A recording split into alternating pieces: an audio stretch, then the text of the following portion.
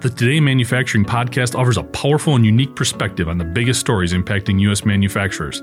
Anna Wells, David Manti, and Jeff Ranke apply their experience as editors of industry-leading brands Manufacturing.net and Industrial Equipment News in providing in-depth analysis of the latest headlines. Their insight, along with a mix of humor and human interest, makes Today in Manufacturing a go-to source. Keep pace with supply chain challenges, electric vehicle developments, labor struggles, robotics, and more by listening, downloading, and subscribing to the Today in Manufacturing podcast.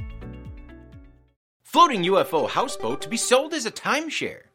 I'm David Manti, and this is IEN Radio. Pier Paolo Lazzarini wants to build an unidentified floating object. The UFO 1.2 has been under development for about 3 years, and now the Italian designer is finally ready to make his floating houseboat a reality. Spanning 12.5 meters in diameter, the UFO has 2 living spaces, a main entrance and communal area above the water, and an underwater bathroom and bedroom.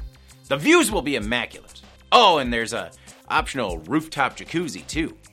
The plan is for the vessel to be self-sustainable. The main deck includes solar panels that charge batteries stored inside the deck, which can also be outfitted with an optional vegetable garden. Water tanks and weights are also stored in the deck. The weights make sure that the bottom half of the UFO stays submerged. You get about 7.5 feet of UFO below the surface. That's a weird sentence. It even has a small electric motor that can move the houseboat up to 3.5 knots.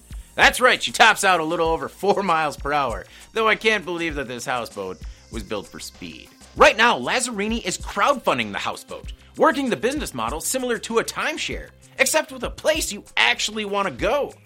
He thinks that he can have the first unidentified floating object ready for the water by 2021. Now what's crazy is this isn't the designer's only exotic houseboat.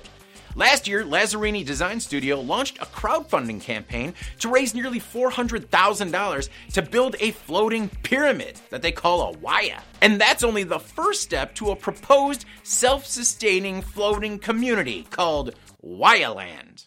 I mean, say what you want, but the man has vision. Now, let's just see if any of these things get made. I'm David Manti, and this is IEN Radio.